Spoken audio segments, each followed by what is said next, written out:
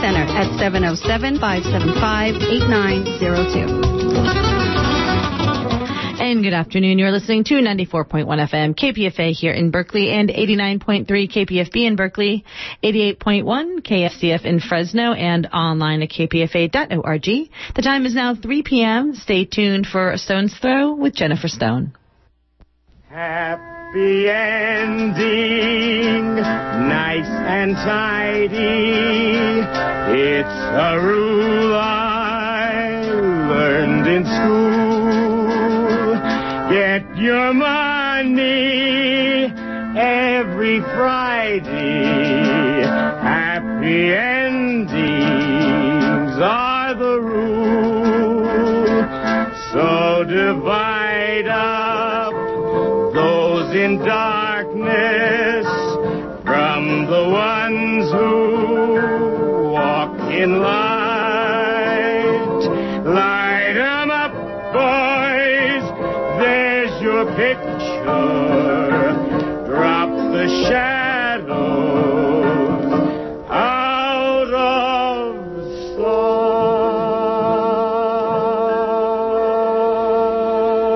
sight.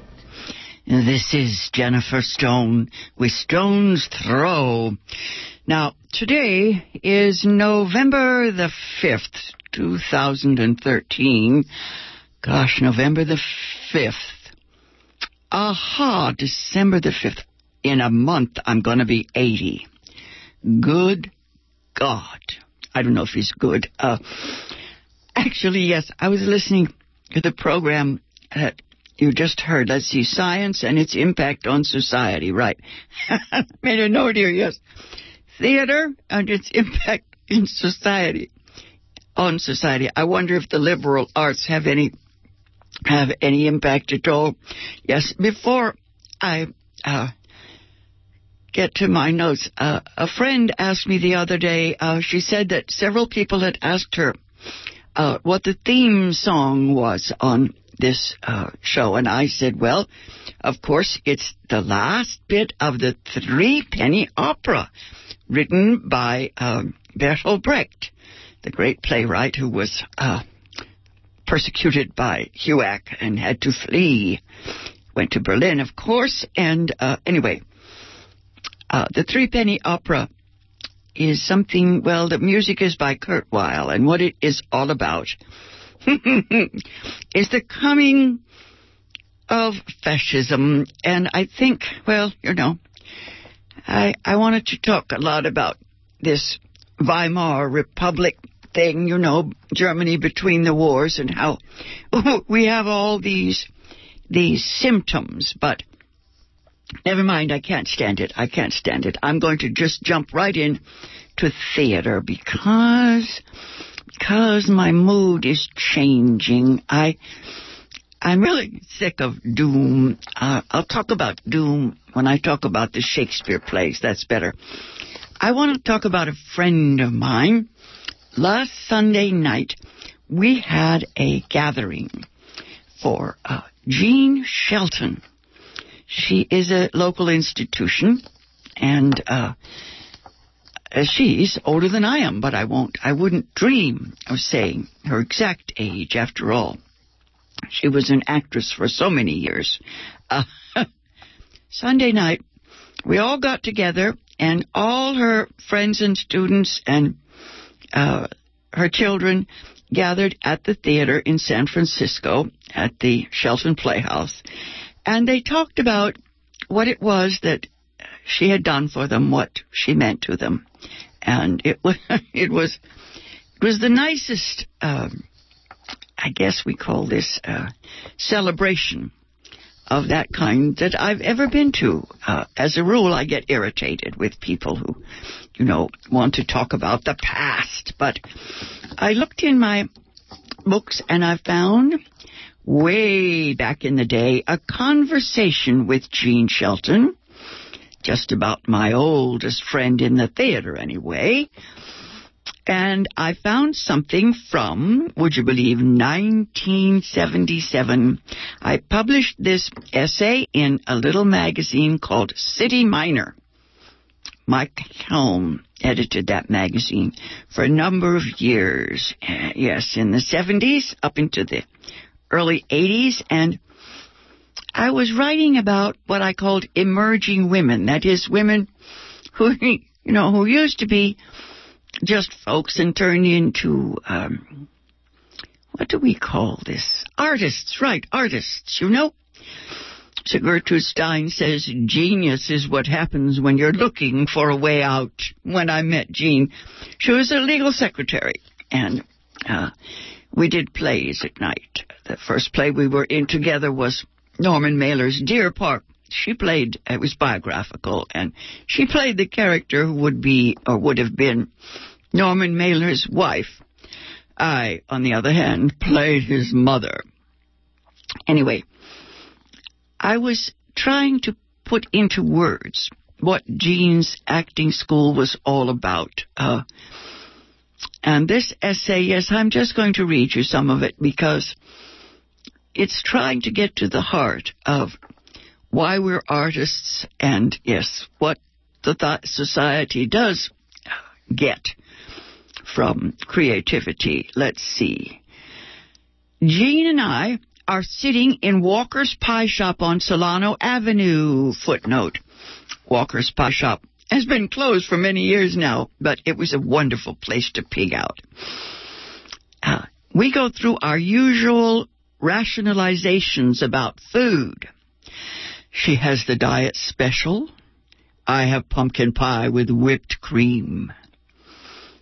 She tells me she's going to Europe this summer, and certainly there's no question Europe looks better if you're thin. In case anyone is unfamiliar with our theater scene here in the Bay Area, I should say that Jean Shelton's acting school is a phenomenon unique to the Bay Area. Yes, Jean's classes began at the Berkeley Repertory Company, 1968. That was the theater up on College when the Berkeley Rep was just getting together, getting off the ground. At that time, there were any number of actors, including myself. We wanted to work intensively. And we asked Jean to teach. We met and we worked, and the school moved to a church on Prince Street and finally to a location on 8th and Dwight. And then, let's see, that was 1974. And then we created a performance workshop, which evolved into the Playhouse Company and is now today the Shelton Theater. It's on Sutter Street in San Francisco. Performance company there. I go here into a long description of the Mammoth Warehouse down on 8th Street and all the places and the manifestations, yes, and classrooms and the workspace and all that stuff. Jean reminds me, while she sits here at the table with me, she reminds me of an innocent Jeannie Moreau. I've known her for so many years. Now, I'm trying to figure out how to type my interview because we both got the same initials. I think I'll call me Stone and Jean Shelton Jean, just because I'm so fond of her. Jean, how did you come to the theater? Jean says, when I was 19 and I was at the end of a marriage, my father left me $2,000. I couldn't decide whether to go to Europe or to go to New York and become an actress. I had never taken any drama in college, never seen any theater. I was trying to write for some reason. Stone says, isn't everyone? Jean says, the theater fascinated me, so I decided to spring the money on that. I was very naive. Marriage offered little that was exciting, and the theater seemed to be the opposite of everything I'd known up to that time. I try to pin her down at this point, Stone. Stone says, is the theater a place where women can grow and evolve and develop? And Jean says, oh, I suppose it's that search for identity. Yes, identity politics. That's certainly always been my problem. She says, an artist, an actress, yes, struggles with a part, and that's all very much like a woman searching for herself. In acting, you begin to search for what you really feel, what you want, and in essence, who you are. That is, who the character is. It's very strange because a lot of people think, well, actors, they have no identity, playing all those different roles, but that's not true. There is a focus, Jennifer, and I have a number of younger women who tell me that going through this process has really changed them. People say they want to be more independent. Introspection is required, a self-study, study of human nature. That's what acting is all about. And it can't help but raise your awareness at the same time. Yes. I have a footnote here. I think of all the people this past Sunday night when we were celebrating Jean's life in the theater, who said that she was a lifesaver, Poetry saves lives. Art saves lives. Anyway, Jean goes on to say, of course, women can be victims in the theater just as well as anywhere else. Victims of their fears, of their directors. Stone says, so you choose the examined life, yes. You chose that over a trip to Europe? Now, what if you go to Europe this summer and decide you made the wrong choice? Jean says, eat your pie. Stone says, do you feel that the success of your school and your theater is related to the growth movement, to the desire of so many people today to do their own thing, this new age thing? Jean says, oh, yes, so many people are frustrated. The world doesn't seem to have that much to offer. Jobs can be so grim. Materialism is depressing. Where is the spiritual life going to come from, if not from art? Personally, she says, I think the theater saved my life. Husbands come and go. Lovers come and go. Children grow up and go away. Work is the one constant, the thing that endures. Stone says, and she quotes Voltaire, I quote Voltaire, we must go and work in the garden. Of course, I'm pontificating. During the 1960s, a lot of creative artists found themselves on the barricades instead of in the garden. There is a time for artists to express their political views directly.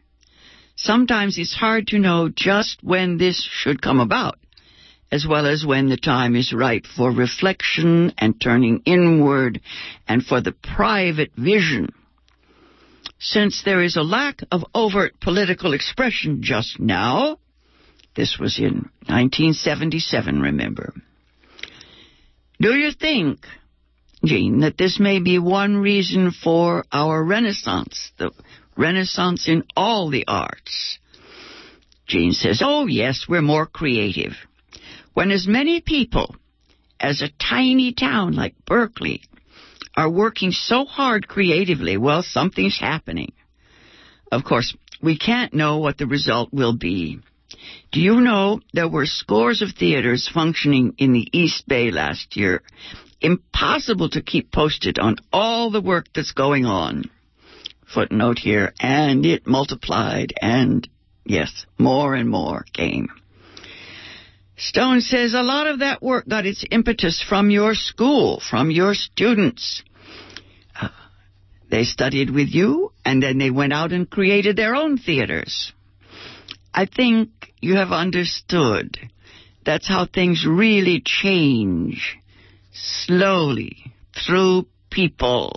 Jean says, communication is so damn difficult in any relationship with the children, with a lover, whatever. In art, in theater, you're free to say or to express what you feel. You don't have to censor yourself. And Stone says, you mean that the mask gives you permission? You can speak through a character? Jean says, well, anyway, it keeps you from getting arrested. Stone says, you have 5 children. How do you manage to be an entrepreneur? Do you have a housekeeper? Jean says, well, if I did, I'd have to clean up beforehand. No. I have too much guilt to let anyone else clean up my mess. Stone says, sounds like a socialist. And you're from the South. Okay, so after all is said and done, the dishes aren't. What about the children? Jean says, well, they resisted when they were young. They wanted me at home. Everyone else's mother was at home.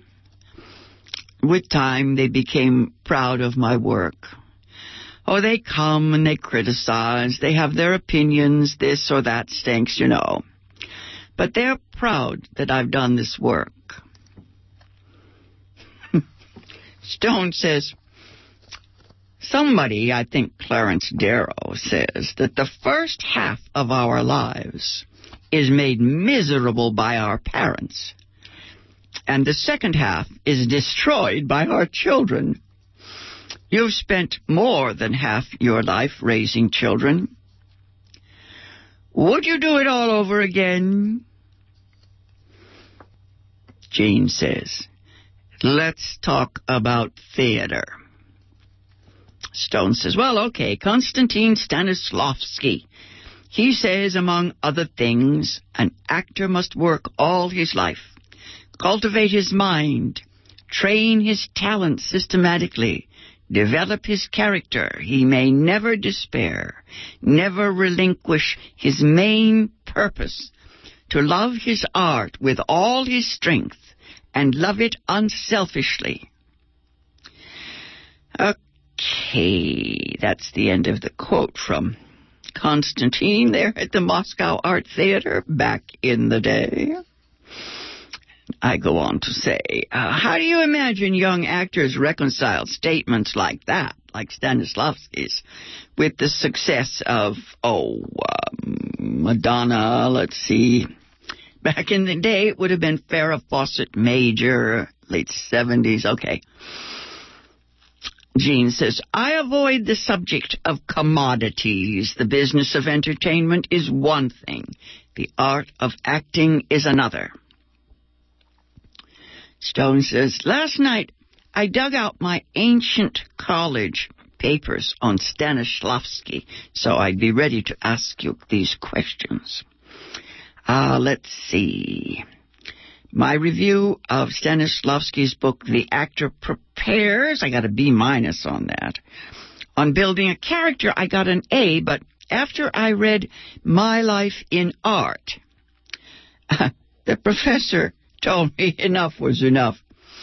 That was in 1952.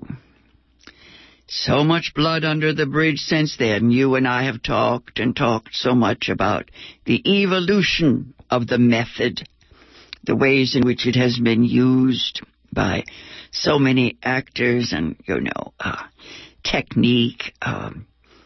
Laurence Olivier had no use for it back in New York in the 1950s. I remember actors who were positively dangerous.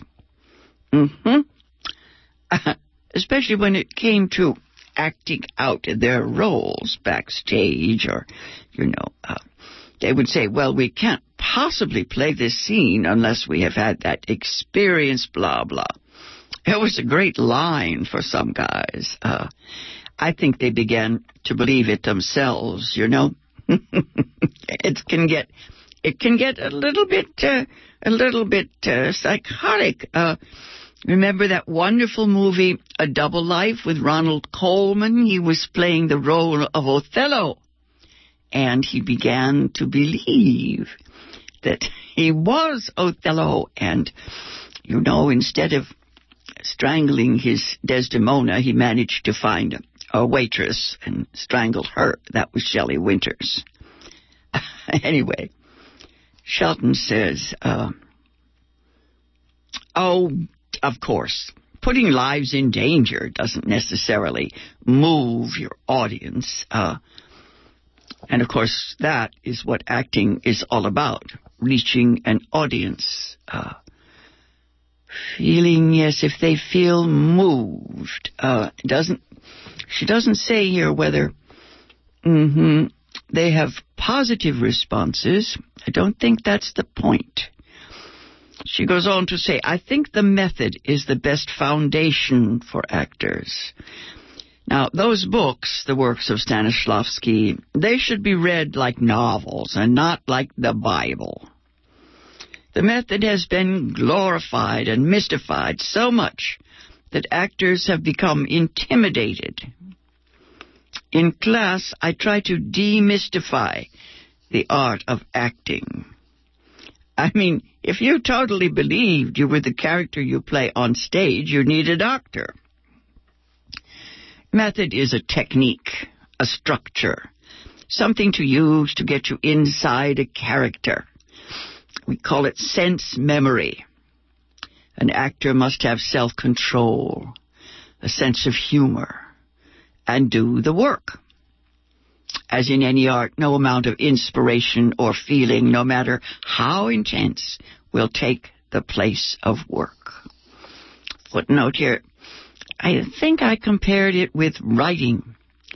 I remember thinking that, the inspiration was all very well, but you had to get it said. You had to get it down in words.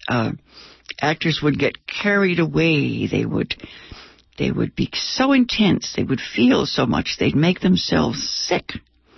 David Carradine used to do that backstage, the little theater I worked in here in Berkeley. Anyway, Stone goes on to say, well, what about innate talent? Jean says, talent is what you know. Don't you mean the expression of what you know? Is that technique? I'm getting all tangled up in the words. Jean says, I just want it said that art is not something mystic. Stone says, but you said the creative life is spiritual. Jean says, I think I'll have a Coke. Stone goes on to say, I agree with you, of course. The theater has always been my religion. I was a child in the theater. Most of the joy and celebration in my early life centered around a stage. What is this feeling so many actors have that the theater is home? Thinking of a late Ingmar Bergman movie. Fanny and Alexander, yes, the actors think that their little world is their home. There's the great world and the little world of their theater.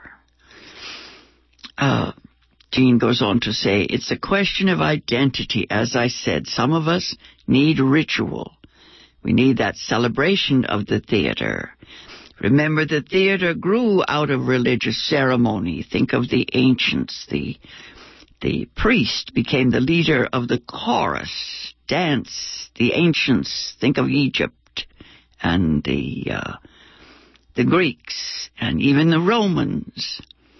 Conflict or drama is acting out. It's revealing desires. It's the recreation of life.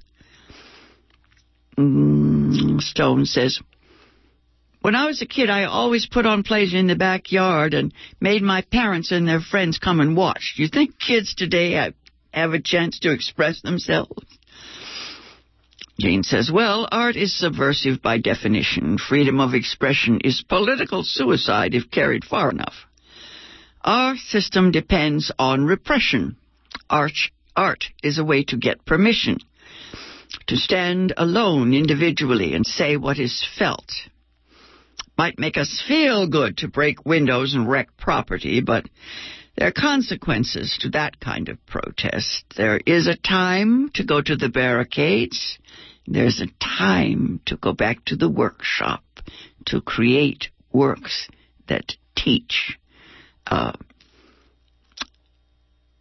I go on to say, do people working in theater have a responsibility to the community, to the audience? And Jean says, certainly. Theater people, for the most part, have always been socially responsible.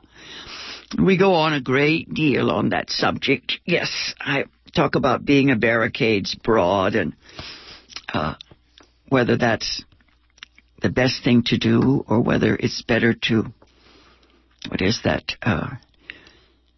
do it not secondhand, but to speak through your art. She talks about Lenny Bruce, Bob Dylan, of course Marlon Brando, the filmmaker Ingmar Bergman, playwright Eugene O'Neill.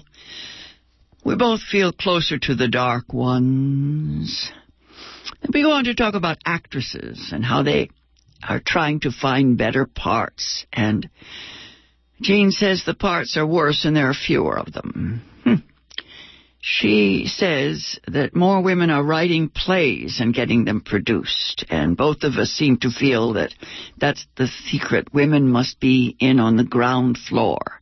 They must write and direct. And then we go on at great length about her struggles becoming a director. Not just an acting teacher, but a director. She talks about how women hesitate to take the initiative.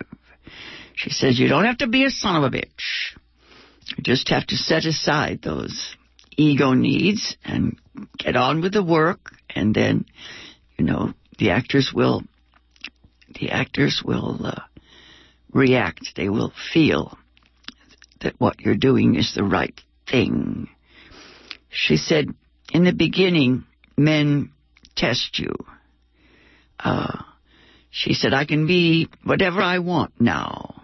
My freedom is absolute. Of course, I have to be mother sometimes if that's what's needed. Then I go on to talk about whether or not she threatens the men, and she says it's probably her southern accent. Okay. The conversation gets very esoteric, and we talk about gay playwrights.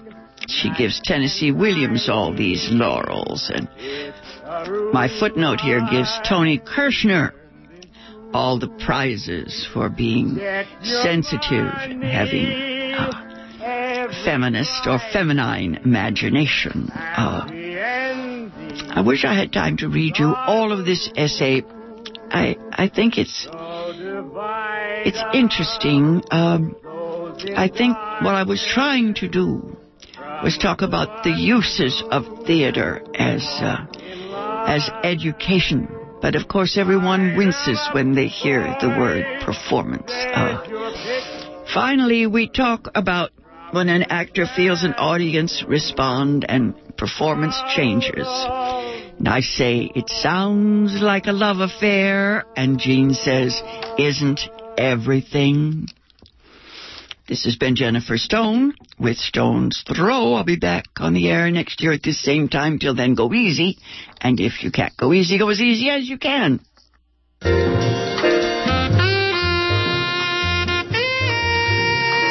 Nikki Giovanni is a world-renowned poet, writer, commentator, activist, teacher, and spoken word recording artist. Her Nikki Giovanni poetry collection was recently a Grammy finalist, yet she humbly describes herself as a Black American, a daughter, a mother, a professor.